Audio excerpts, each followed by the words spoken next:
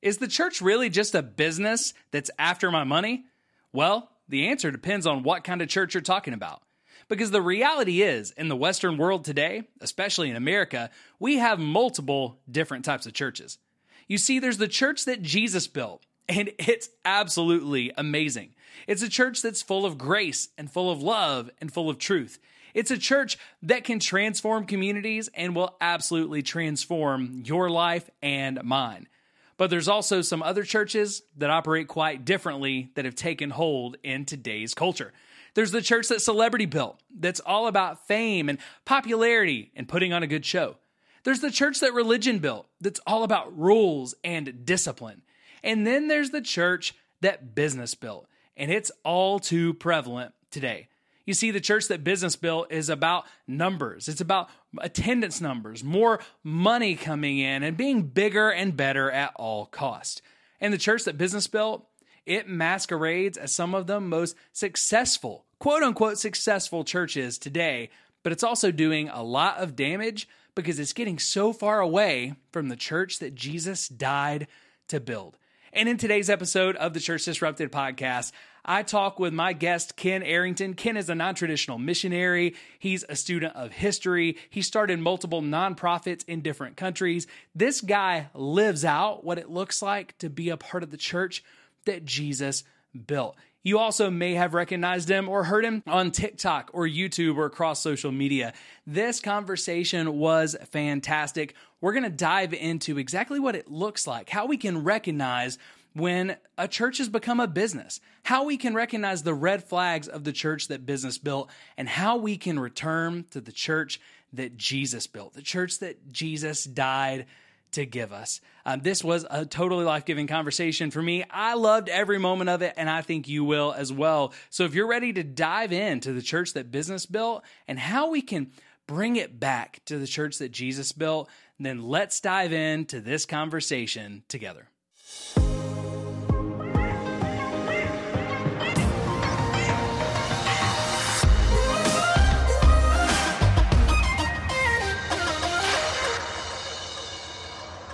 All right, guys, welcome back to Church Disrupted with your host, Jeff Cochran.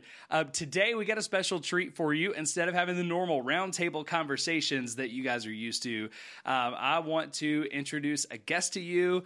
You're going to hear from Ken Arrington. And Ken is a guy who I met on TikTok, and before I met him, I just saw some videos. And the more I heard your videos, Ken, the more I realized this guy has the same heartbeat that we have. He loves Jesus, he loves the church, and he's over these toxic systems, right, that are hurting people. So I listened to a few videos, sent them to other podcast hosts. We were talking about them, in parts of the community, and it wasn't very long before I just said, you know what, I'm just going to reach out. I'm going to shoot a message in the dark and see if he gets it, which the fact that you got it, I know is a miracle because I get tons of TikTok messages and check about, a quarter of them because there's so many that come in. They're hard to see. Yeah. But you saw it. You reached back out. And in just a couple of weeks, we've been able to make this happen. So you've been doing a series called The Church That Business Built. And that's the main thing that we're going to talk about today because we just started a series doing the same thing. But before we get into any of that, why don't you introduce yourself, tell our listeners a little bit about who you are, kind of how you got to this point, because you've got a really cool story, really cool background. Sure. I'll keep it as brief as possible. My name is Ken Arrington. I am, my wife and I, our family, we are on the field. I call it non-traditional missionaries. And we've been all over the world. We've just been in the UK for 5 years. We've been in Wales, where we planted and directed multiple houses of prayer. Additionally, we planted a charity, a registered charity in the UK called The Gathering Place, which basically is a creative resource for Christians outside of the church. And what I mean by that is it's definitely a resource for the church, but it's basically outside of church governorship. So basically, people are free to pursue the things that the Lord has put on their heart that might not necessarily fit into a normal church dynamic. And there's a lot of that. Also, we have a charity the front of the shop basically provides free clothing, free toiletries, free food to anybody that needs it. In the winter, basically free heating resources, all other types of stuff, all free of charge to people that come in off the street. And the big deal about it is that there's no sermon. You know, it's you don't have to listen to a sermon to get the free things you need. No, because normally that's a requirement in the States. Exactly. You just come in, you receive, you hang out, have some free coffee, do whatever you need to do, and you leave. And what's amazing about the shop front, I mean, we're back in the United States right now, but what was amazing about the shop is, and there are so many stories like this. People would just walk by the shop and all of a sudden just stop, and you could just see them like, and like turn around, and they'd come inside and they'd go, "What is this place? And what is this place?" Yeah. And oh, we do this, that, and the other. Are you associated with the church? No. Oh, I just feel so much love coming out of this place. True story. I feel so much love coming out of this place. What is this? Oh, that's Jesus. So then all of a sudden, like there's a dynamic that is placed in there that, wow, there's really no strings attached here. This is, St. Francis of Assisi didn't say this, but it's attributed to him: speak the gospel at all times, and when necessary, use words. So that's kind of how that works. But now we are in the States for a short sabbatical. We've been abroad for 5 years. We've been here for 2.5 months, and we are leaving at the end of the month to go down and do the same thing, but with an agricultural basis in Puerto Rico. Very cool. So right now you're in between, mission stops. You're in between what you're doing for the ministry. Yep. But I think this is cool. When you start a nonprofit like what you guys did, so you do this registered charity in the UK, you can't hold on to it. It can't become about you. It can't become about putting money in your pockets quietly. Nope. When at any moment your visa could be changed, It could be terminated, It could be denied. So you guys had to build this from the beginning in a way that was sustainable for people to run it when you were no longer a part of what was going on. 100%. And that's why we're often called non-traditional or the least American missionaries people have met. I love that. Because we don't come in and hey, I'm patriotic as the next guy, but we have a reputation, especially in our churches in America, for creating this box and then exporting that box and trying to shove it down into a place and say, okay, now you guys adjust to this. My wife and I, we completely reject that. Instead, we go to an area, we find what's the pulse of what's the need, what needs to be resourced. We call it the song of the land. What's the song of the land that we're going to speak to through the Lord and bring about with no strings attached. And when we went into the well situation, we knew we'd only be there for 5 years. Or so. We thought originally it would only be for 3. Then COVID had a little bit of something to say about that. So then we were there for 5. But we ended up, we created it to give away. So there was never any, it's a charity, so there's no way that we could get paid from it. I'm a trustee, I'm a chair, I'm on the board, so I can't get paid. So basically we created it to give away to the people of Wales without our input. So basically I still serve on the board, even though I'm back here in the States, but I'm just like a deciding vote, so if they all, it's kind of like, what do you guys want to do? Let's do it, that sort of thing. And basically that's it. Perfect. You guys are going to be doing similar stuff when you go to Puerto Rico, now with the agricultural focus. But again, this is about giving something to the people that can be given away. That Absolutely. Likely won't be your last stop. God still has more for you. Probably. I love that phrase, though, because, we're both patriotic. We both love our country, but that we're the least American missionaries that you've ever seen. Yeah. I recently had a pastor who told me the same thing. Or it really wasn't a pastor. It was a friend who is going to a new church. And I had some concerns. He had invited us to check out the church. I had some concerns because of some model stuff that we're talking about today. And I said, man, I just don't know. And I don't want to tell people to go to this church if it's not a good church. And his answer was, this is the least, we'll say mega church, the least mega church that you've ever seen. He actually used a network, but I'm not going to call them out today. Right. We'll save that for another day when it's something bigger than just this. But I think that's the thing that people are looking for. They're looking for Jesus without all the strings attached. Mm-hmm. I know for me, I'm in a place in my life where if I see strings, I don't trust it, because behind strings are puppet masters. Yep. I want Jesus without the strings attached. And Yep. it is hard to unlearn all of the stuff that we've learned, because there's so many things I see now, Ken, that I thought were so good. Oh yeah. And I took up for, I fought for them. And now I look at it, and just like many of our listeners and much of our community, now almost feel guilty, and really do a lot of times feel guilty, because I realized I was a part of hurting people for so long. It's hard to see from the inside. Once you see the strings, you can't unsee them, though. And I think that's what's happened a lot in America, is we have people, really more than America, it's the West as a whole. Yeah. We have a whole lot of people who just distrust the institution of the church so much that they think they mistrust Jesus. Yep. When really they're desperate for Jesus. They just don't know how to separate him from the church. Correct. So, let's talk about this. How did this idea, this stuff we're talking about, and your experiences lead into that TikTok series of doing 4 or 5 minute videos about the church that business built? Because, dude, the stuff you talked about was spot on. As someone who's worked in top 100 mega churches, I'm like, oh yeah, that's all spot on. But it's coming from someone who's not really, who's not lived in this movement the same way that I've lived in this movement. So yeah, tell us kind of how you got to that series and how it started.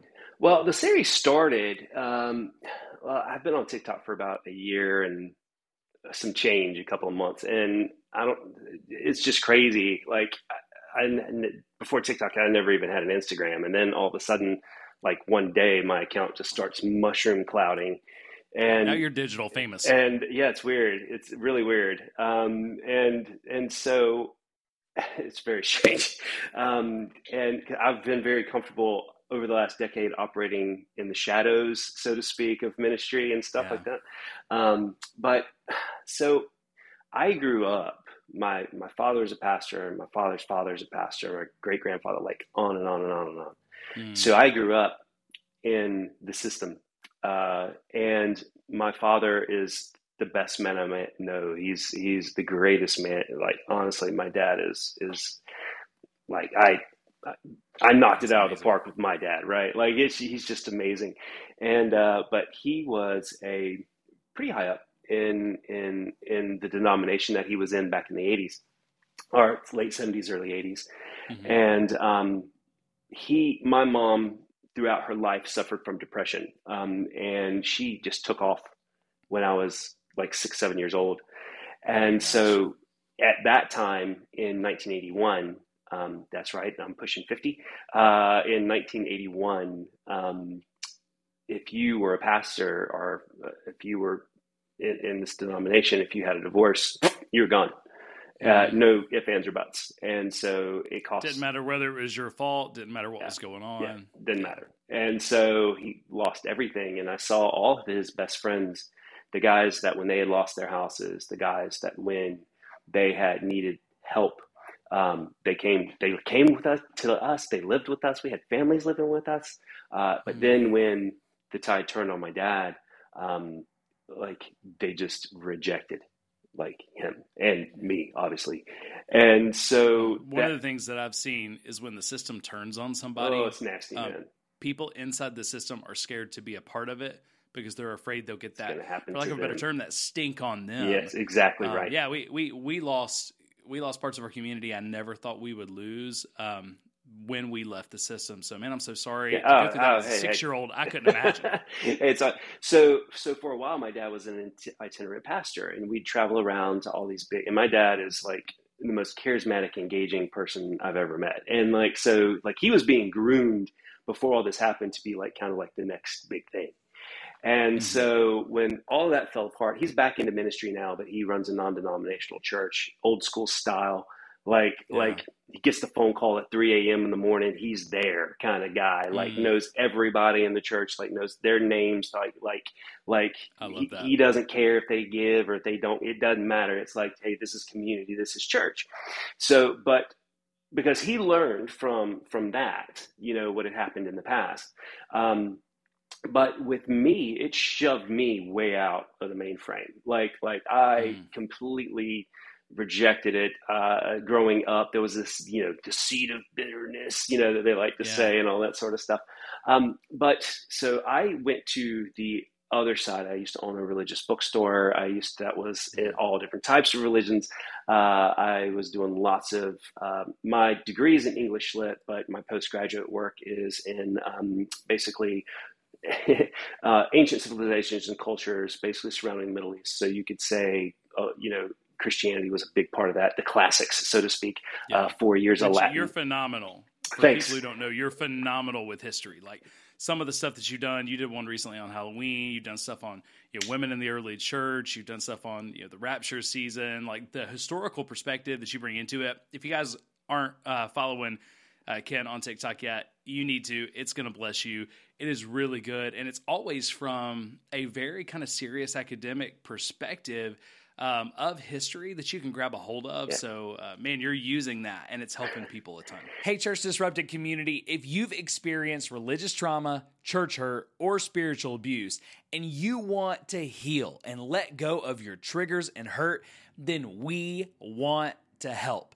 The Forgiveness Link and the East Tennessee Mentorship Association are two partners of the podcast that exist to help you leave your trauma behind and start living your best life.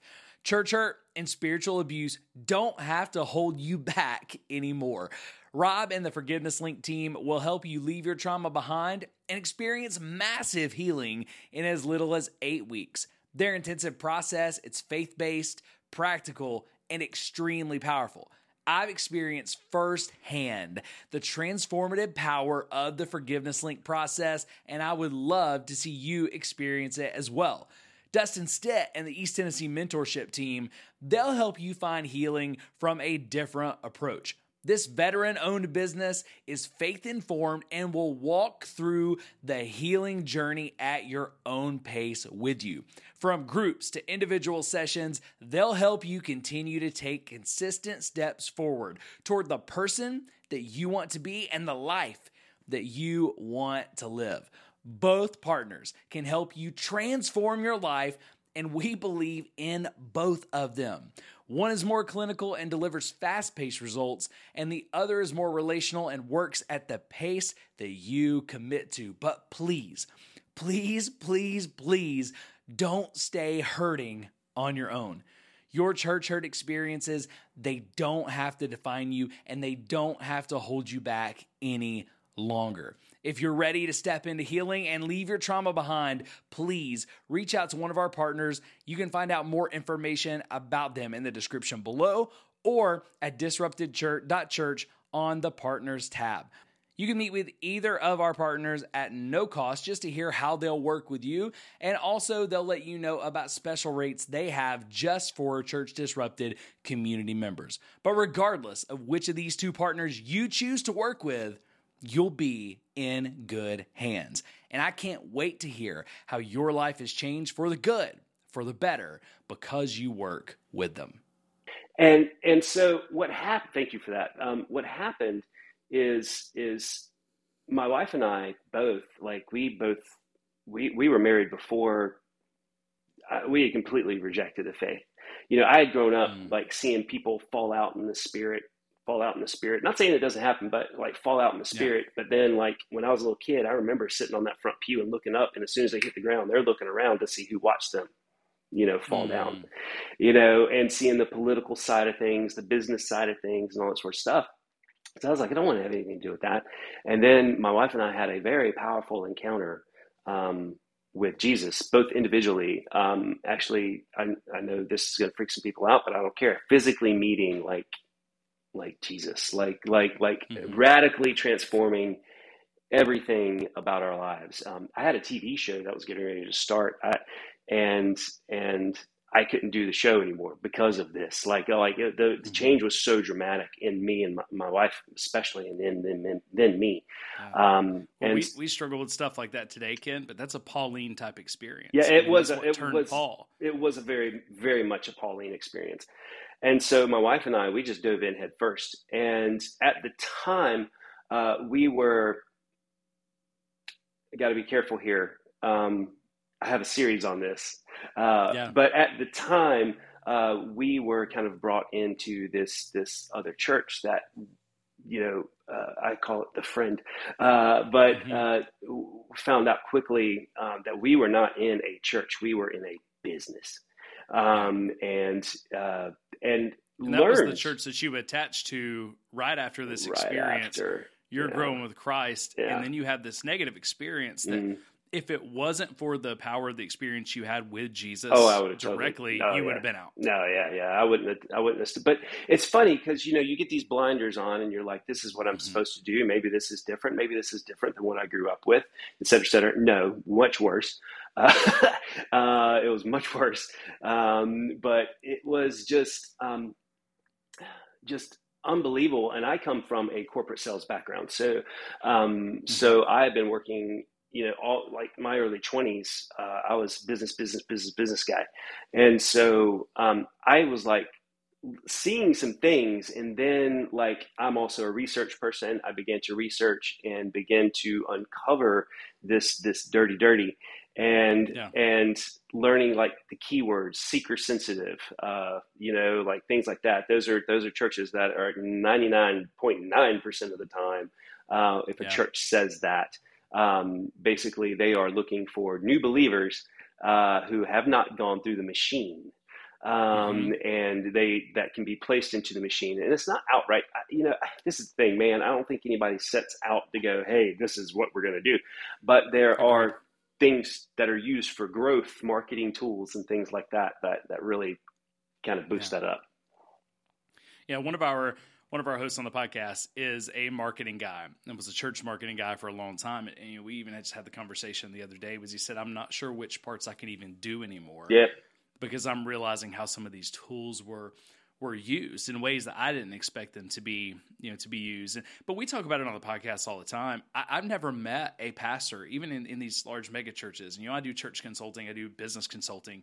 So I see when the business model creeps in, and for a lot of churches, there's more of the business model and the worst parts of that business model than there are in businesses. Yep. I see more churches misusing NDAs than I see businesses using NDAs.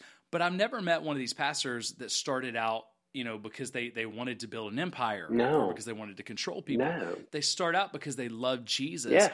And so I want to see what you think about this, because I had this conversation with a friend the other day, and then we'll come right back, to your story. I apologize. This is how our conversations go. They're a little everywhere. But I was talking to a friend about this, and he said, these pastors, it's like they think the only thing that's going to make them happy are more people in the seats and more money in the plate. Like the bigger they get, that's tied to their identity. Yep. And I hit him with this, and I just want to see what you thought about it. I said, honestly, I think they get to a point where they're unhappy. They don't know why.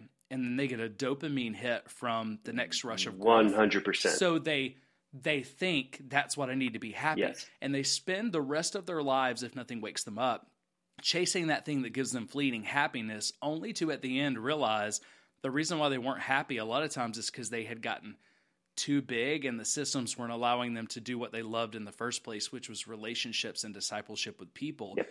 But because they didn't stop long enough to figure that out, they chased fleeting happiness that ran them away from the one thing that would make them happy. 100%. What do you think about that? Am I off, or does that feel right from your experience? You're on the money. I don't know a single pastor, when they first started, that gets into it for the money. Because let's be real, man. I mean, most pastors don't make squat. That's the thing that I had to put some disclaimers on this little series, because I realized when I did this episode and it hit 1 million views, right? And I'm just like I saw it happen, and there was really, you never know. It's TikTok, man. It's social media. You never know what's going to hit, right? And so I put this thing on there, and I was like, oh, I've hit a wound, and it's like, here we go. And this thing started, and I read through all my comments. And I might not respond to all of them because I've got 250,000 followers. Yeah, I might not respond, but I read through everything. That's wise. I'm still trying to respond to all of them, and sometimes I have to go back and delete my response because it's not. Yeah, and also because people are actually judging you by your response as well. And so what I was noticing was all of a sudden all these things about oh, well, pastors shouldn't be accepting money, and pastors shouldn't be doing that and the other and all that. And I get where that mentality comes from. But also growing up in it, like most people see, see, here's the difference. See, I Hmm. know like pastors, like folks that I've grown up with and friends in the family and things like that. And I know a lot of pastors who literally work like 80, 90-hour weeks, man. And they Yeah. are Yeah. they are like killing themselves for the gospel, like For next to no money. for nothing. Yeah, for like Yeah. beans. And And that's then, the misnomer. Most even megachurch staffers don't make hardly anything. It's exactly, just the ones at the just top of the system. just the C-suite, Yeah. just the So executive suite. Yeah. exactly, the C-suite, they're making CEO and Oh C-suite yeah. money. The most money I ever made, pretty high up, and even in a top 100 church, the most money I ever made was about 55,000. Yeah. The So most people they're not getting rich, so I love what you're doing there and how you keep bringing that about, because we don't want people to hate the church or no, distrust all pastors. no.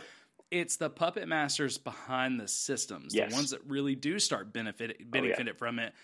They also get that dopamine rush Yeah. constantly, and now protecting the system is like protecting their own identity. Exactly. And that's the thing is they start to that becomes their identity. And if you go back scripturally, man, you go back into ancient church history, I mean, like the way that we currently structure the church has nothing to do with the original church. I mean, not even close. Hmm. I mean, not even in the same stratosphere as far as Yeah. how the church is supposed to be constructed. But what we do now have in America is the way that, especially the larger church, the larger your churches get, there is a lot of funneling of money, and there is, when you've got building budgets, when you've got marketing, when you've got all this sorts of stuff that are bigger than your mission and outreach budgets, and when you are diverting Hmm. funds that people give faithfully because we can talk about the tithe thing, but when these Yeah. churches push this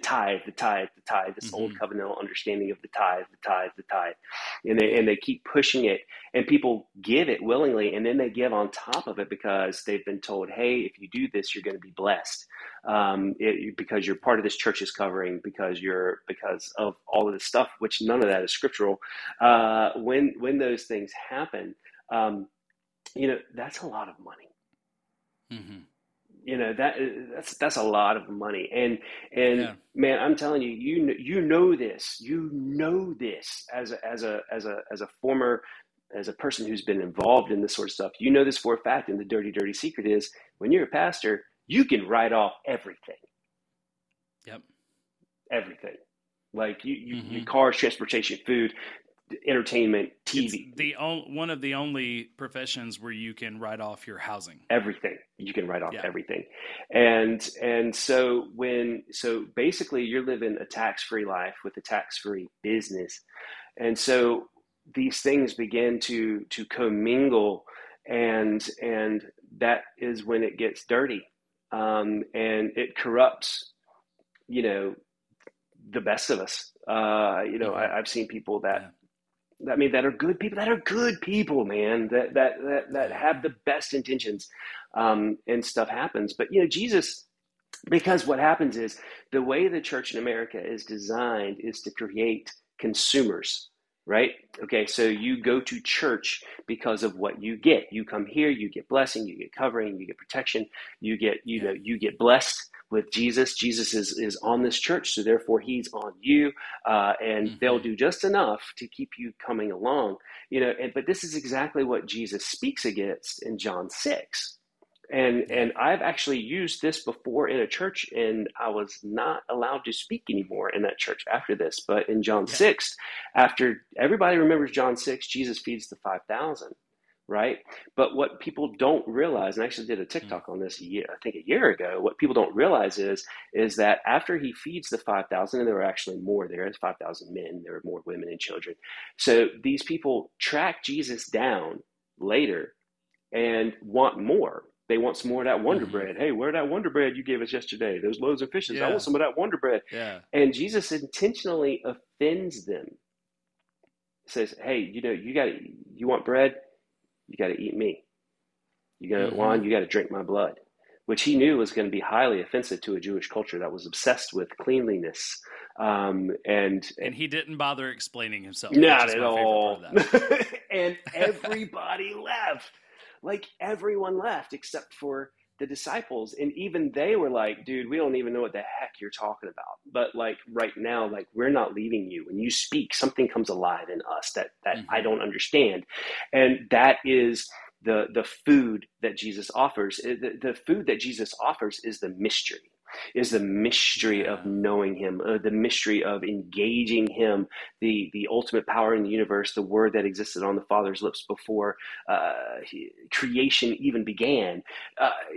That is the mystery that we as a church should be pursuing, that intimacy thing that we Sure. But what we've done is created a system that creates consumers, that brings people in to consume. And what happens is one of two things happen. Either when the system can't consume any more from them, or when they can't consume any more for the system, they leave.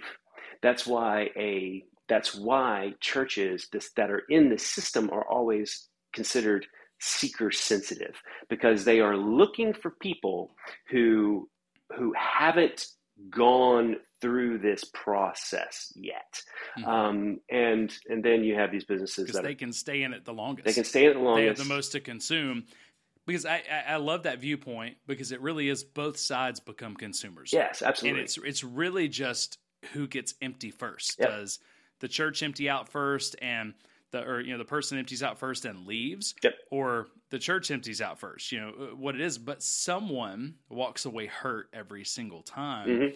And we just did a series. We kind of started our series on the Church That Business Built. I believe it's going to air right before this, but if it hasn't, you're confused. That's because I didn't get it out. So I always hate having to say stuff like that, because we're trying to time all this stuff up.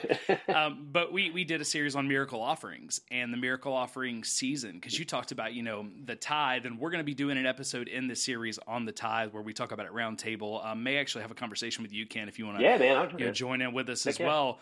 Because so much is misunderstood about the tithe, right? But a lot of modern churches right now, and this is one of the things we hit on, one of the number one things I hear is that the tithe is where you start. Yeah. So, hey, we're just trying to get you worked up to the tithe. Yeah. And then people are talking about bragging about double tithes from stage, these charismatic pastors. They're talking about adding a percentage to giving every year. So you got people who have tithed all year, and then they're asked to give sacrificial gifts that sometimes go over $100,000 in these miracle offerings, because, if you sow in that seed and you sacrifice and you have enough faith, look what God is going to do for you. Yep. And the issue there is that I've been in those churches and I know how that money is used and how much money is wasted on a regular basis. And that's what bothers me about it. Yep. It bothers me that people have sacrificed so much to see it wasted. Now, a lot of churches don't do that, but there are enough that do that. Oh, absolutely. And like I said, I don't want to paint with too broad strokes and just be like, big church bad, little church good, like that sort of thing. Because there's just as much abuse in small churches. I've seen that too. But I've also seen large churches that do work really hard with systems of checks and balances and things like that. And they've just been a church that has gotten bigger and bigger and bigger and bigger. And they have stayed, in that vein of hey, we're going after Jesus and things like that. We just spoke at an amazing, my wife did a worship conference. We were in South Africa. Awesome. And oh my gosh, this church down there was just, man, like I actually cried. And I told the pastor, I was like, bro, you've actually given me more hope for the church than I felt in years, because of what they're doing in their church, with their people, with their community. Because of what they've been doing, they've been getting flack from other churches that are in the system, that are like, oh, you're just, blah, blah, blah. And because, man, like I said, I've been in some of these meetings where these big church meetings, before I wisened up, and like had my breakthrough, where I'm sitting in these meetings and nobody talks about Jesus. Yeah, like there's no prayer, there's no opening up, it's Did you get all the Connect cards? How many new names did we get this week? Did you get them in the Yeah. database? Did you get everything ready on Planning Center? Do you have these slides at these times that are ready to get everybody? I just freaked everybody out. I said Planning Center, and everybody just went. Yeah. If you've ever had to decline on Planning Center, that triggers you a little bit. Hey, man, I love this. I've just recently started volunteering at my church and getting back into worship. And the first thing the worship pastor said was, when I send you anything on Planning Center, never feel bad for declining, because it's my job to fill this spot. So decline. Take care of your family. Never feel like you have to come. And if you don't show up for a few months, that's fine too, as long as I know your family's okay. I loved that. That's amazing. That was huge. Yeah. And, man, I've been in these meetings and all they're talking about is their growth and their tithe, how much tithe you get. And then one pastor will go, oh, this week I got this. And then the other pastor of the other church, because they're all part of this association in this region, oh, well, we got this month. Oh, well, we got this many new members. And it becomes like this. What you tend to notice is in a lot of these larger churches, especially when they're part of a franchise system and you have a whole bunch of them, they're all alpha dogs. They're alphas. Yep. And I don't like to go, oh, this is the alpha, but I'm just being real, like to kind of put in place. I don't care what kind of a golly gee shucks demeanor they put on Sunday morning. This. They are dogs. They are hyper competitive, hyper focused. Well, you can't do it. You can't run that system without it, Nope. even when you're still doing it because you love Jesus. Yep. One of the things that drew me to that system was because I always grew things to where, like, I would have pastors who would say, hey, you've grown this youth ministry too much. The systems can't hold it. And I always felt like people were holding me back. So I get in this megachurch system and I love it because I'm that competitive alpha. Yeah. I can win at all costs. Yeah. And that's the way that God has wired me. But when the system takes it a little too far, then now you're no longer using what God gave you as a gift, that hyper-focus, that competitive drive. So that doesn't mean these guys are bad, but they all have the things in them. If you are planting a church that is starting with over 200, that is growing this big, you're only able to do that because you have these things in you. Yep. But the same gifts in you that allowed you to do it are also the buttons that the enemy will push every time to 100%. derail you. 100%. I've got a pastor right now that people who are close to me, they know that that's where a lot of my hurt came from. Someone in the system that I was great friends with. And I think there's this misnomer, Ken, that people think sometimes that I don't like him. I would answer his phone call today. Yeah. If he and his family had a need, I would go do that today. Because I was actually having this conversation with my wife not too long ago with something that happened. I said, I still think he so loves Jesus and wants to do the right thing. He just doesn't know what it is. And after a while, we start believing our own lies about the system. Yeah. Because if we don't, then we have to admit things about ourselves. House of cards falls down. So, yeah. So many of these people, they're not evil. No. They're not bad. There are a few that know what they're doing. And, and we talk about that from time to time. Most of them, they're not bad. They've just gotten in a bad place. And when we can have a little bit of empathy for them, it makes it easier for me to talk about these things without, completely just, spiraling because of the church. So I think that's important to say is can be some people who are doing bad things and hurting people who need to be held accountable, but it doesn't necessarily make them bad people immediately. 100%. I know a pastor. He is an amazing, I've met few people with the evangelical heart that this guy has. Like he actually has a passion like for going out into the community and working with, homeless and things of that nature. But he is so wrapped up and entangled with the system that he's in, that he can't see what's been going on. And I love the guy to death. I think the world of him. I really don't have a negative thing to say about him. I think, but yeah, people are like, oh, well, I know you and this person don't get along. I'm like, I don't know what you're talking about. I love this person and I will never say a bad word about them. And I will never recommend anybody not hang around them. It's just that the system they're involved with, seeing it from the inside out, it's not good. And so that's hard when you're like, hey, who's a person I can talk to? Oh, go talk to this person. But then they're a pastor of a church, this church that the system behind this church is complete franchise model. It is complete, and you've sat in the Yeah. meetings and like, and you're just like, oh, Yeah. so in his case, it's kind of like he's doing so much good in spite of like Yeah. this is, and there are those folks that are doing that there. And I get emails, from this series, I Hmm. get a lot of emails from pastors who are like, hey, I'm in this system. And everything you're saying is 100% on the mark. And I just don't know like any other way to do it Yeah. effectively. And I think that's one area that we're a place that we're kind of entering into. I think with social media and streaming and Hmm. I mean, yeah, and you do lose that sense of community in streaming. Like I can watch my friend's Yeah. church in South Africa, and like it's great. It's not as great as being there. Let's be real. Hmm. But in the same token, what we've entered into is an age where all of a sudden this information is being disseminated. And the scariest thing that that I'm posting this series, the church that business built. I've been posting Hmm. this series, and what the scariest thing is the comments. Like how many people are going, "This is my story." Yeah. Like It's very common, Ken, and it's so much more common than people realize. yeah, Like, so I'll have people who are inside the system who will constantly comment. If you're inside the system, here's the comments I'm getting with what we're doing with Church Disrupted.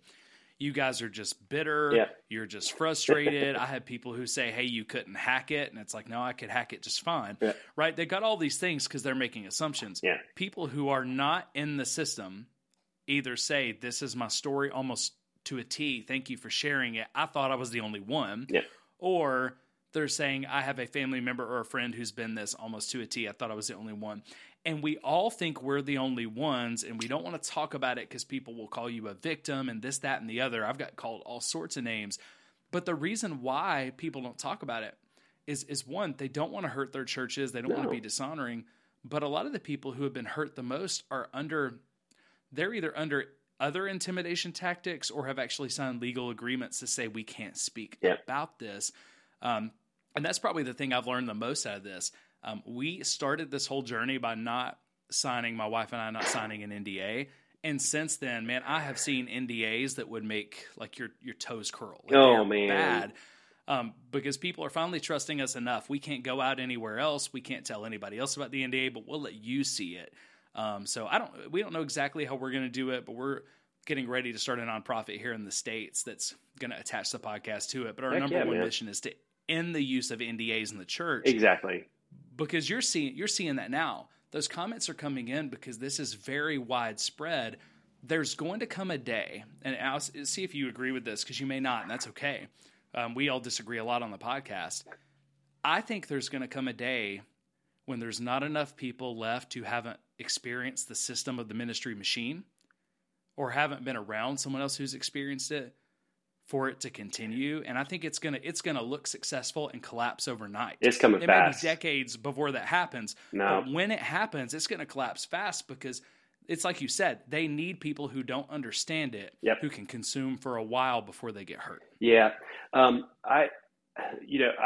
As a church history guy, a Christian history guy, like every 400 years, there's a major shift in the Christian church, and we are in the midst of the greatest reformation of the church the world has ever seen, and a lot of that reformation has to do with the destruction of this model.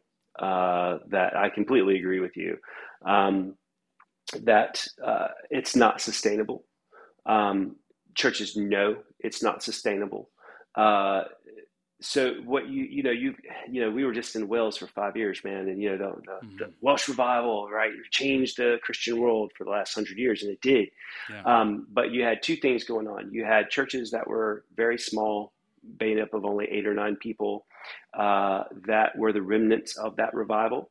That were still desperately holding on to whatever they could, and they were very strict and they were Mm-hmm. very limited in their mindset. And then you had Yeah. empty churches. And then you had the third type, which is the kind of the American model of church, that's been that's been exported over to Wales or adapted because it's looked at as successful.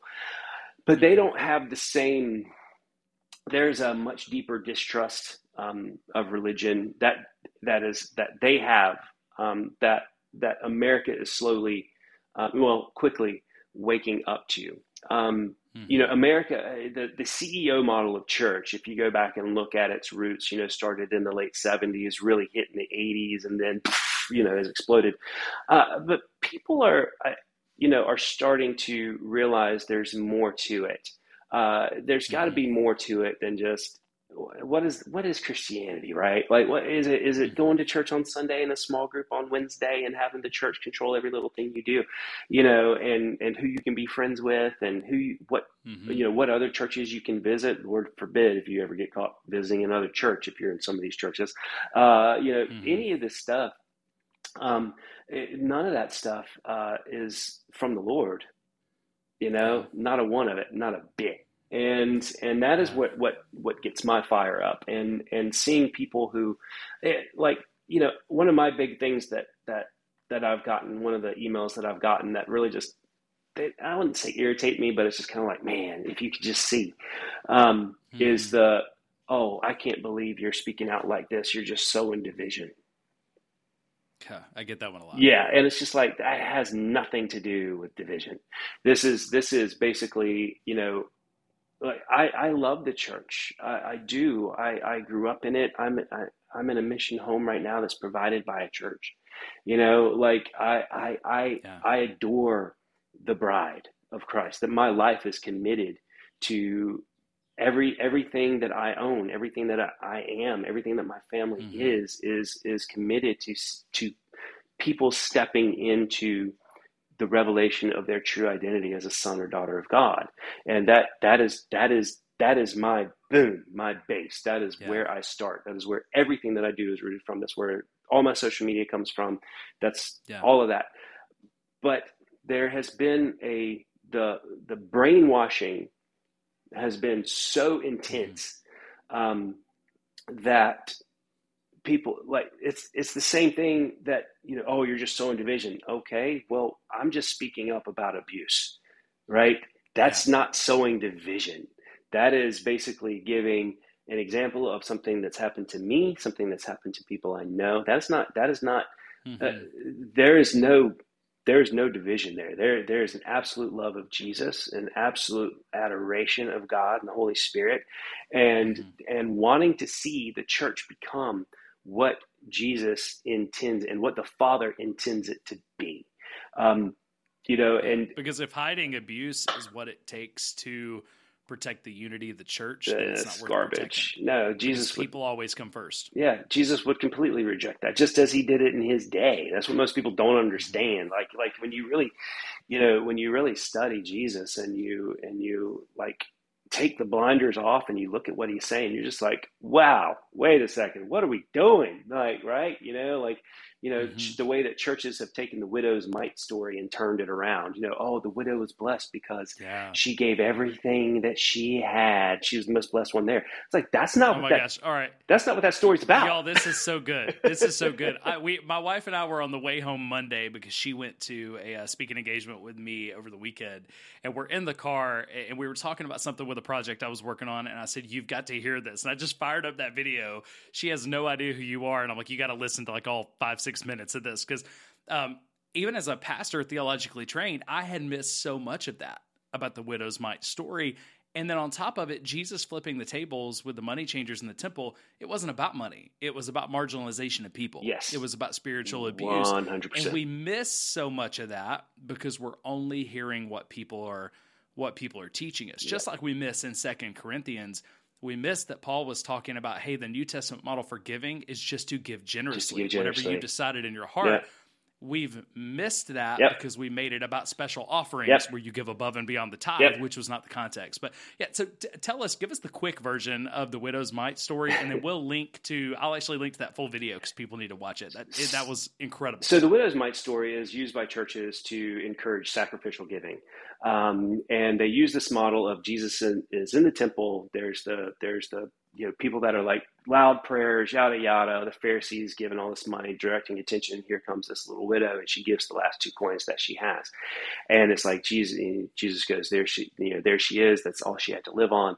Da da da da. But churches teach that as, oh, well, she's going to be blessed. Jesus never said that. Jesus never said that. Like, we've put those words in his mouth. And those chapters and verses, okay, so chapters and verses were not added to the Bible until the 15th, 16th century. Yeah.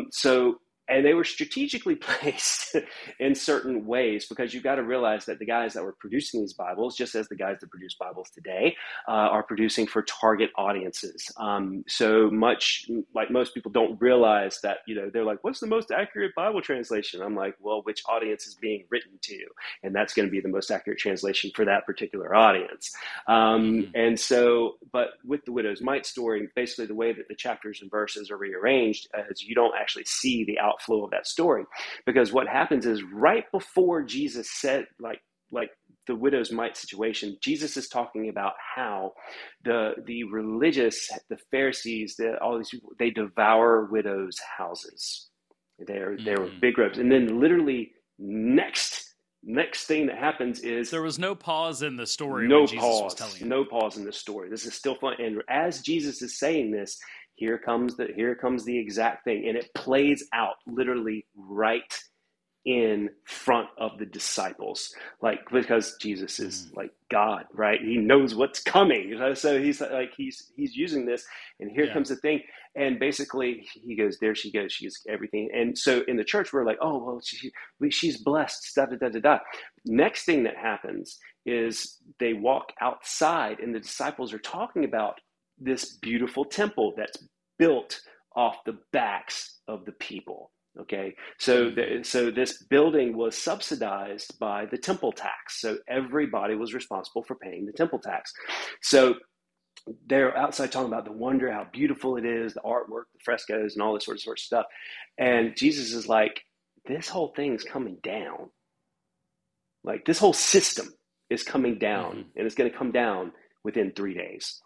And so basically what Jesus is saying, when you connect the dots and you take out the chapters and the verses and you read this, what Jesus is saying is this woman is basically giving, or being encouraged to give, to a system that is falling apart and is going to fall apart. And it's basically they're robbing her house. They're taking everything that she had to live off.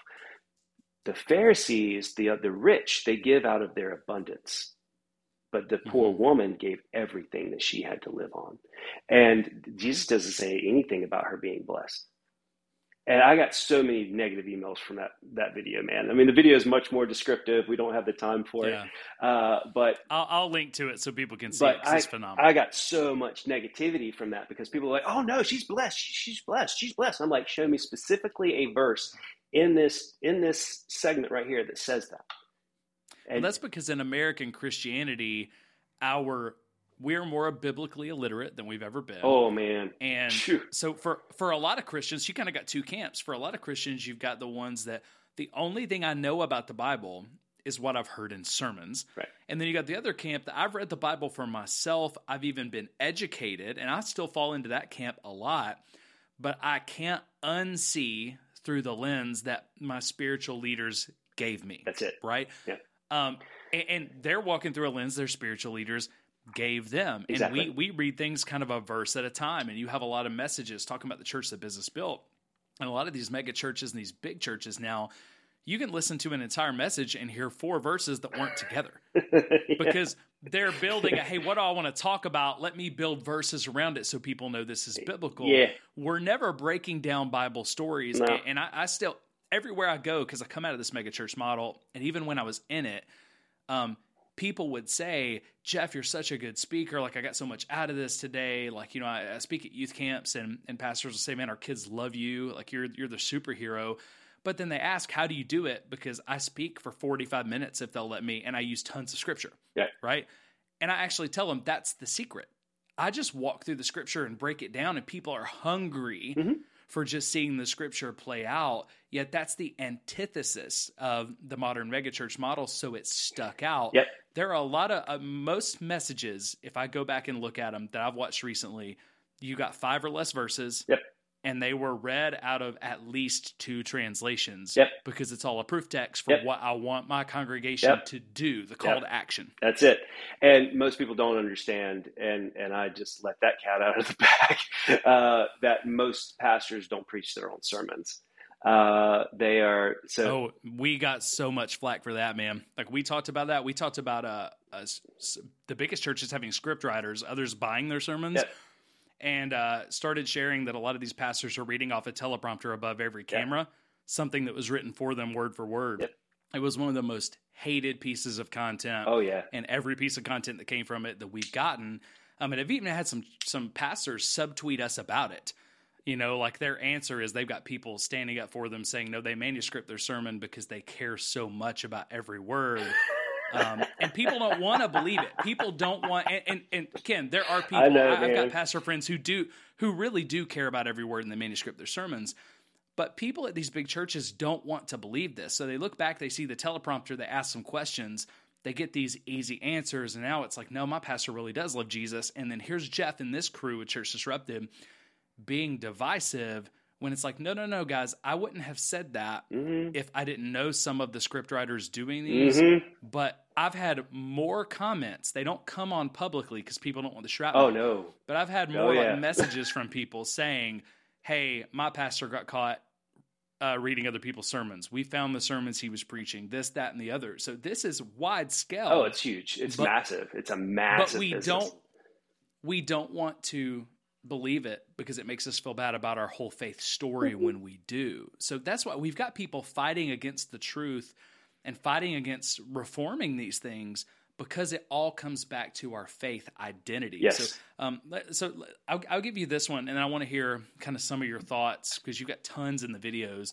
But I've got a friend who sat on some of the big boards and leadership teams of one of these large churches. And the reason why they did that is because they were one of the biggest givers. Right. In this very large congregation. So they work in they work in a heavy science field where there's just a lot of money. Right. But they said, I had to leave a church because I realized how much of it was just about money. They said the moment that I realized there's only 3 things they care about more than anything, that's butts, bucks, and baptisms. Yep. And if the 3 B's are good, then you're good. They don't care about anything else. Yeah. So when I think about the church that business built, I think about butts, attendance. I think about baptisms, so how you're measuring new conversions, right? Which is normally where it stops. And then I'm thinking about financial issues. Yeah. But for you, when you think about the church that business built, there's a lot of things you've talked about, but what are the biggest red flags that stick out for you of if you see these things, it may be time to ask questions. This may be a franchise model or business model church that you didn't know about. We don't want people just to leave their churches, but asking good questions I think is helpful. So what are some of the biggest red flags you see about churches that are really just businesses?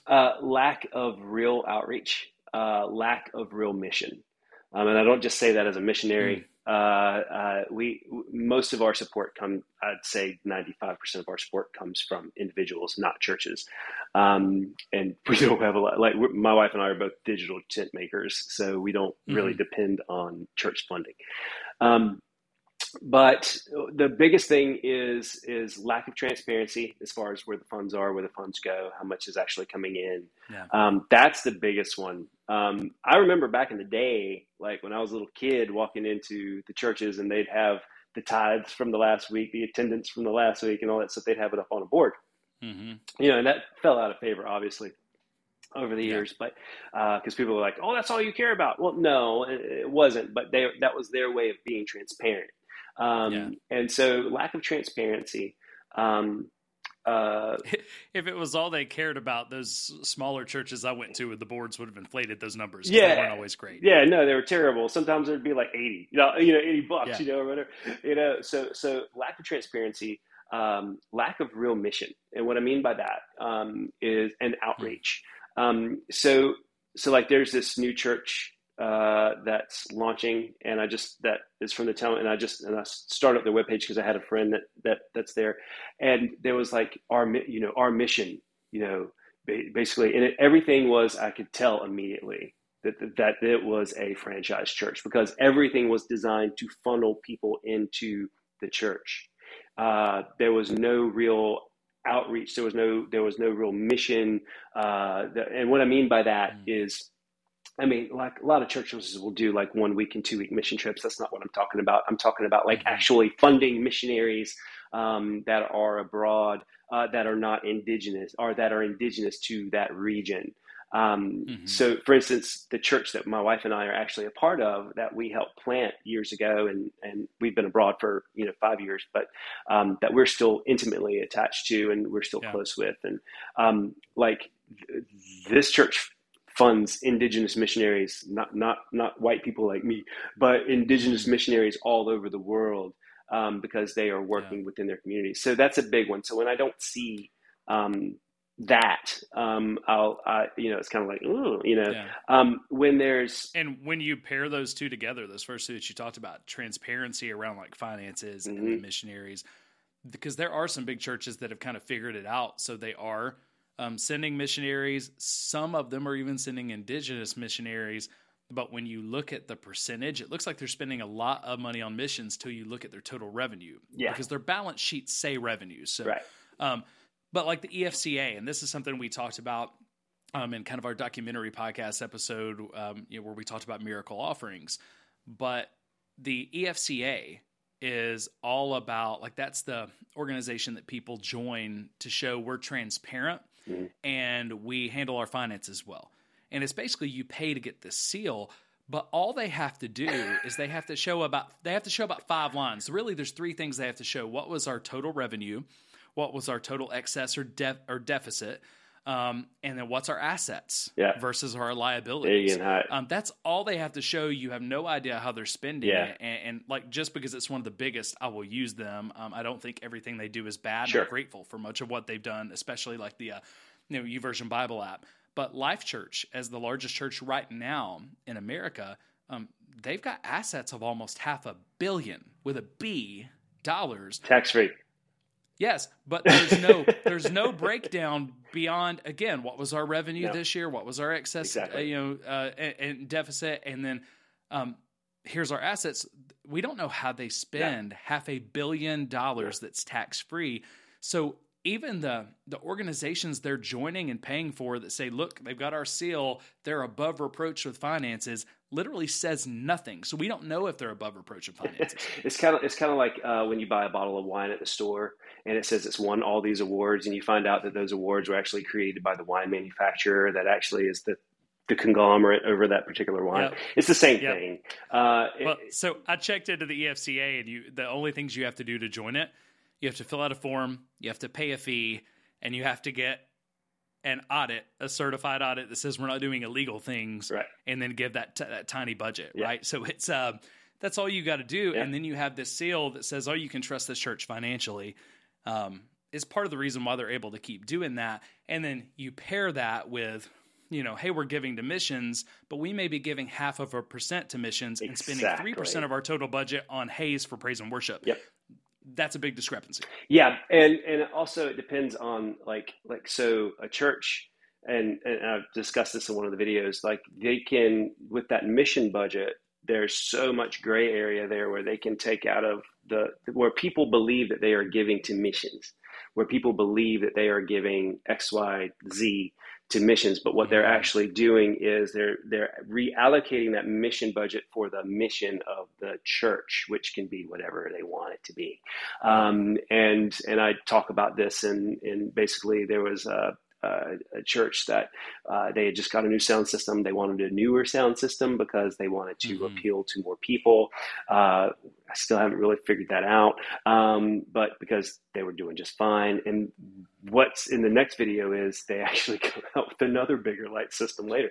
But that's a whole different, and basically I'm like hanging on edge waiting for these to come out until the series is done. You've done such a great job with it. They justify so this is the biggest thing, I think, is that people don't get this, is that these sermon series that come out, they are designed for certain times of year, and they all have a call to action. They all have there is a reason that they're using the sermon series at a certain time.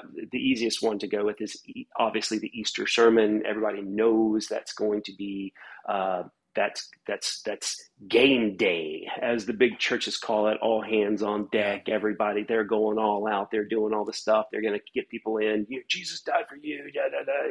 You need to Mm-hmm. live for him. The same stuff. And then, that gets Yeah. those people in there and they're hooked. That's when the best worship is. They'll have the most attractive worship leaders on stage. They'll have the most talented folks on stage. This is the big show, the biggest light, all that sort of stuff. Christmas Mm-hmm. is similar, but it doesn't have the weight of Easter.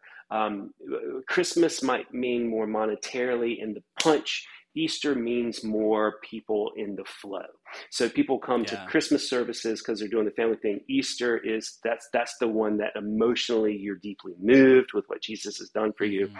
Then you come back the next week. The next week they're not going to give the tithing sermon. They're going to wait about 6 weeks Mm-hmm. for the tithing sermon. So the next week you come in, you're there for about 2 to 3 weeks. They see who's still there, and then comes the leadership sermon, which is basically Yeah. the leadership sermon is hey, we need more leaders. We need your Mm-hmm. voice, da, da, da, da, da. And there's this new influx of volunteers. They get put into a discipleship program, which is not really a discipleship program. It's a volunteer Mm-hmm. building program. It's a system funnel. Yeah, too, because it says, it is a funnel. yeah, your next steps program, your growth track, all those things, they're designed to do a few things. It's get you to start tithing, make sure that you're baptized 100%. Or you get rebaptized, because that number matters. And it's to get you involved in volunteering, and we call that discovering your purpose, but it's really our purpose for you. Exactly. Then there's that next step when you volunteer and you do well, where you can get into the leadership college, or you can get into the discipleship pathway, or whatever it is. And before you know it, you're working 40 hours volunteer on top of your 40-hour job a week that you're not getting paid for, and you're burnt out. Because it's all a system funnel. True story, and it happened to me. And I look at myself as a very smart guy. But basically what they do is they take advantage of your passion. They take advantage of your faith. They take advantage of how much you love Jesus because like I said, I personally had, and my wife had, radical encounters, and we were told that this is what you are supposed to do. But what happened when I got involved in that system, when I felt farther away from Jesus than I ever felt, because I was dog tired all the time. And I realized all of the friends that we made in this community, I began to realize that the manipulation and the brainwashing was so great that the minute we walked away from that system, that was it. And it happened. And it's a story that I hear over and over and over and over and over and over and over again. And that is not God's intent. That is not Jesus's intent. That is not the Holy Spirit's intent. And I feel a great sorrow. I feel compassion. Like when people write me and like they're nasty and they're negative, and I get more hate mail from, it's hilarious. Like I get the nastiest, people that love Jesus say the nastiest things, and I get the nastiest things said about me and said about my family and all sorts of stuff. But when I see that stuff, there's a part of me that obviously it's like, ugh, man, gosh, but the biggest thing is I feel compassion, because they don't understand what the system is doing. I believe that there are pastors that are in the system that want to see a change, that they know. I mean, you have to be ignorant to not know. There's so much out there.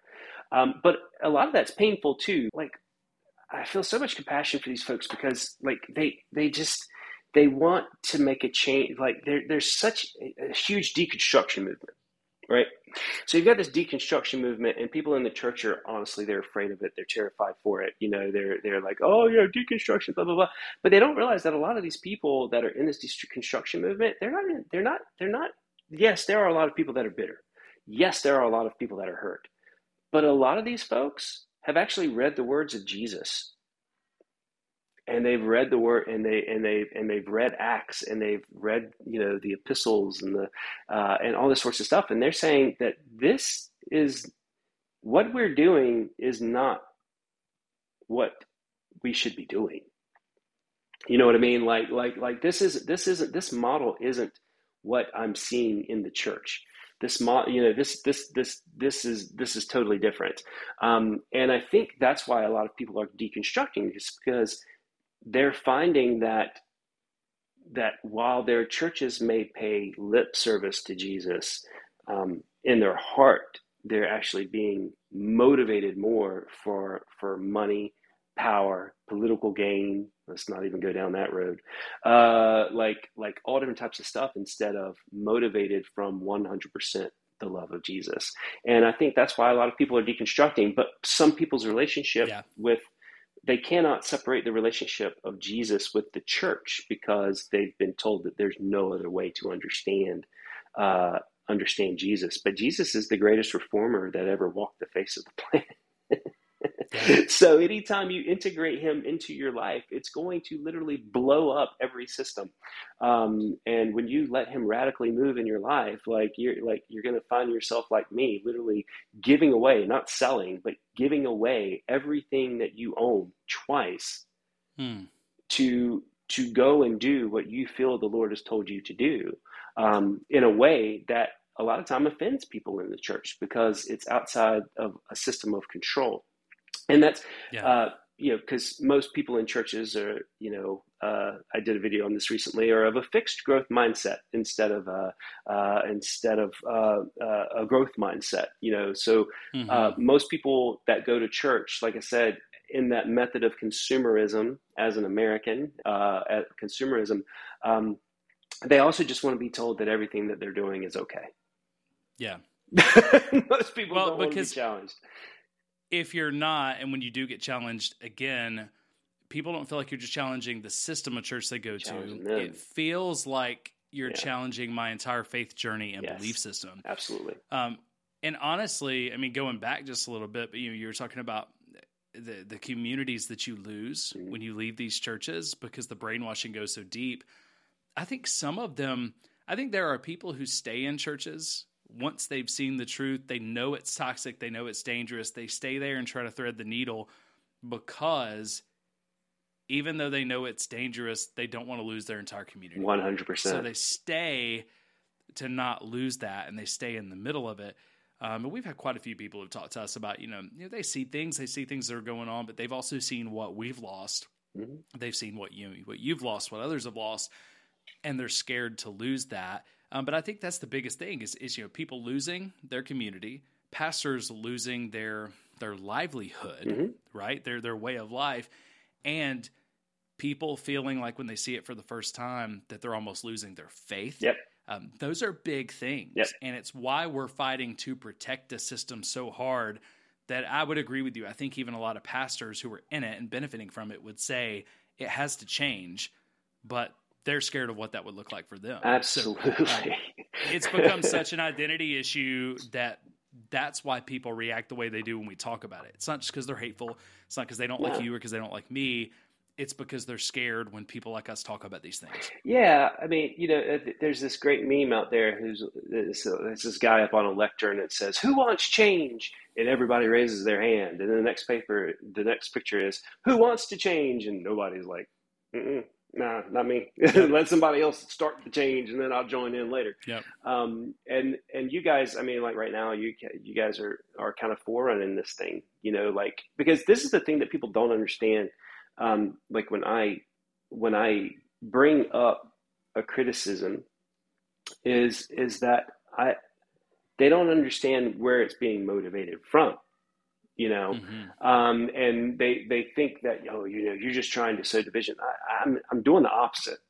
Like I'm trying to bring us into unity as a body. There's already enough division. There's 49,000 denominations, for God's sake.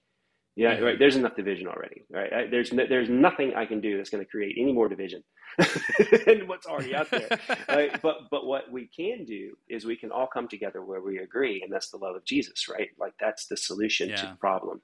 And the other solution to the problem is realizing that I am not a pastor, I'm not a missionary, I'm not a worship leader, I'm not a worship pastor, I'm not the financial officer, I'm not these, that, or the other. I am a child of God. And in stepping into that realization, okay, now that I'm a child of God, Daddy, what should I be doing? He'll give you the answers. And I can guarantee you the answer is not in a 10-step business program designed to funnel new people into a system, churn them up and spit them out and just feed more people in. That's not the answer. Well, and it's funny, when I talk about things like Next Steps and Growth Track, and there's a bunch of them. Those are just the ones I'm most familiar with, because so many people are using the Growth Track model from ARC because it works. Right. And I've got family who's a part of ARC churches and stuff, so I get a lot of people who are mad. But these are literally called when you're talking with staff, these are called assimilation processes. Onboarding systems. Yeah. This is our assimilation process because we got to assimilate people who weren't giving and serving into a process that they now are giving and serving. And then we can use them because, and nobody wants to say use them. No, that's what it is. They want to use you. If we're not leveraging your gifts, then we're not going to have a $35 million excess this year. Yeah, the code words, man. And we got to protect this $500 million business or this, $100 million business or whatever it is. So because we're bringing in people for Jesus. We're bringing in people for Jesus. We're introducing them to the Son of God. Look, man, people have already heard about Jesus. There's not a single person that lives in America that has not heard about Jesus. What people are missing is people being like Jesus. That's right. And that's it. And so that's when you ask the question, like, what are some things to look out for when a person goes in, is just like, do you see this church actually active in their community? Do you see people in this church sacrificing hours, time, but not just sacrificing it for the church, sacrificing it for the community, sans cameras, like no photo ops. Like daily and weekly, not just on the serve day where everybody's taking video, or not just when the news is going to be there or a disaster happens. Exactly. Like, and so if that's the biggest thing is what is your worship? Like what is the like I've been on the end of those emails that, we need these people to stand here, here, and here to motivate the congregation. Now, you're not trying to motivate the congregation. You know that an active congregation is a giving congregation. There's people don't want to see that. They don't want to feel. No one likes to feel manipulated. Nobody. Yeah. Right. Nobody likes to. Wait, they pulled one over on me. But like that's what's happening, and it's been happening since the 4th century. Like how things have been kind of changed around, and we've just really perfected it. But the thing is that there is a generation, and I believe that generation is now they're starting to ask questions. They're starting to go, wait, this isn't right. Like this is not Jesus. I don't see Jesus in this. I don't feel like the no strings attached, like full on love of the Holy Spirit that is just smashing into me going, what is this place? What makes this place this place? Why does this place, why do you feel this way? What's different about you? That makes you live your life the way that you do. And that's real discipleship. That's when that comes in, and you bring that close person in and they do life with you. And like most churches will talk about doing life with you, but the second you step out of that church door, they're done doing life with you. Mm-hmm. You leave that church, you go somewhere else, they're done with life for you. They're done. And it's like you don't exist. 100%. Honestly. 100%. And it's just, that's not Jesus, man. Like that's the thing I look at. That's not Jesus. And I've done that to people. I didn't even know I was doing it. Like, I was part of this church system. I'm, volunteering all this time. People leave the church. I never even thought to reach out to those people. Oh, they're not here anymore. I'm busy doing my church stuff, and then you're like, wait a minute, but what is the church stuff supposed to be? The church, the people that are in the church, that's the church. Like everything else is just a building. It's just lights. It's just smoke and mirrors. It's the church are the people in the building. And that is what, I think there is a great reformation going on right now. I truly believe it. I think my TikTok account proves it out. There are other people that their TikTok accounts prove it out, especially people who, like me, who can be very,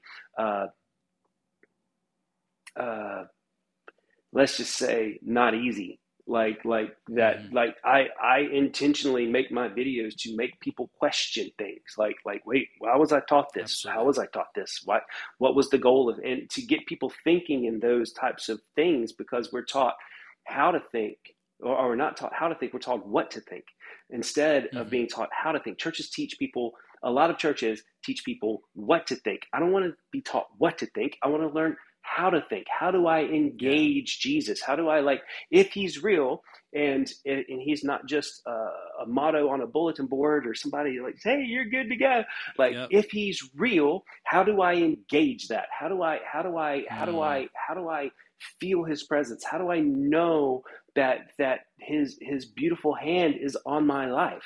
And the only way of doing that is by engaging in an intimate relationship with him. And that relationship is not dictated by a church. That relationship is not dictated by anyone else. That relationship is dictated by you and Jesus. And a church's job as a community is a place where we're supposed to come together on Sundays and actually share in our victories of what Jesus has done during the week, or what he has done in our lives, how he has moved, and how we are supposed to relate to one another, and how we're supposed to worship God, for us to love God, not because he demands worship, but because he's worthy. He's worthy to be worshiped. That's the whole reason that we're supposed to be going to church, coming together as a community. But we've bastardized it, and we've turned it into a business that consumes. It strips and consumes and takes everything. And that's not what he wants. That's not what he wants.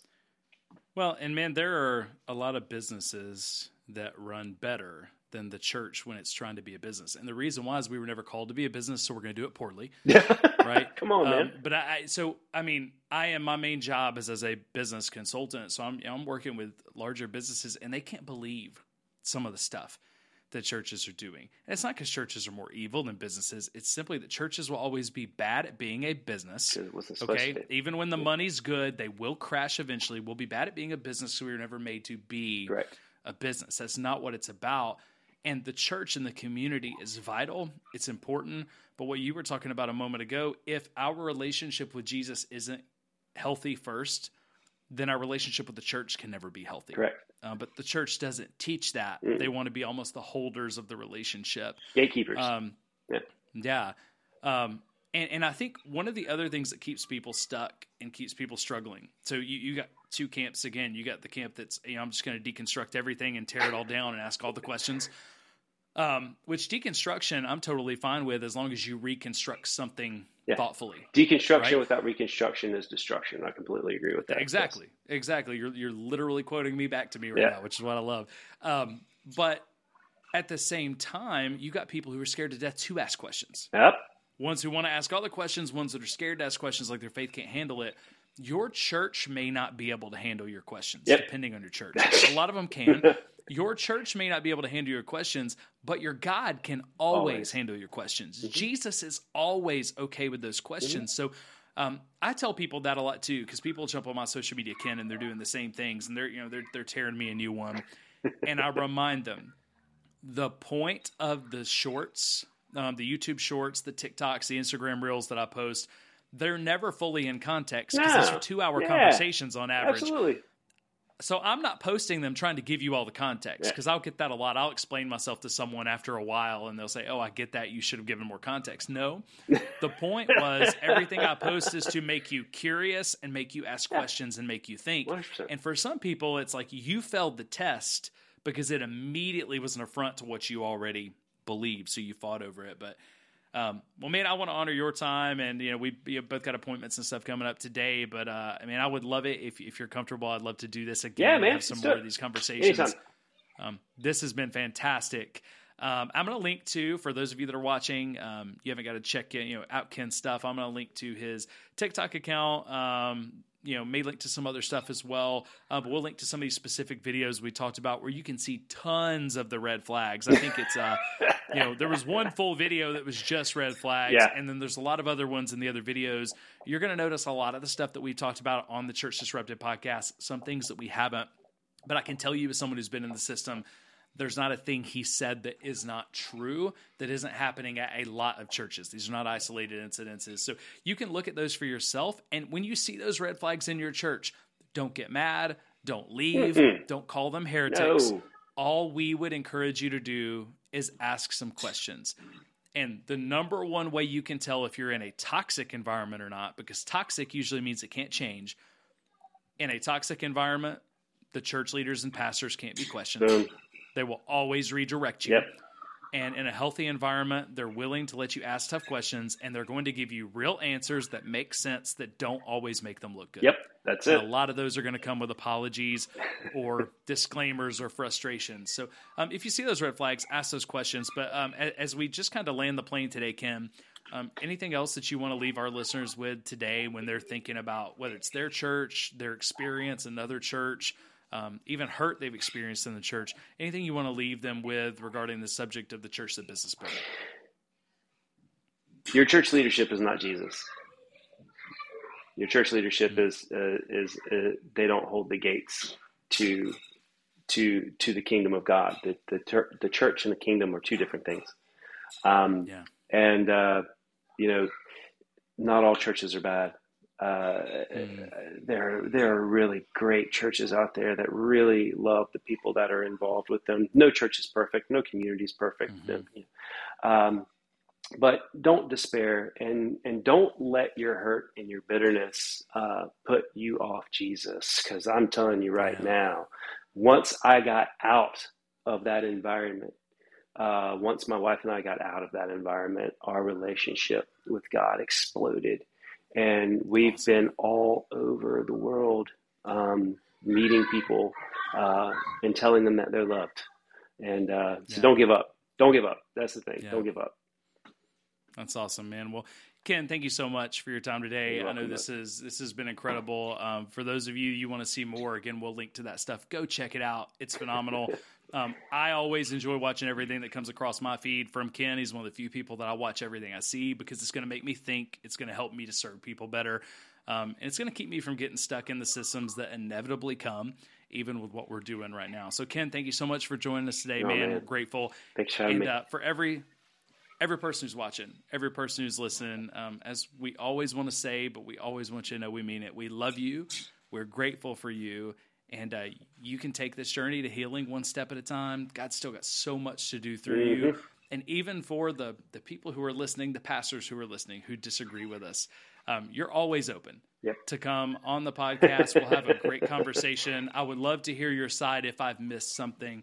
But even if you disagree with everything that we've said, is there one thing that you've learned? Is there one step that you could take that would make your church look more like Jesus? And if so, we've all had a win today.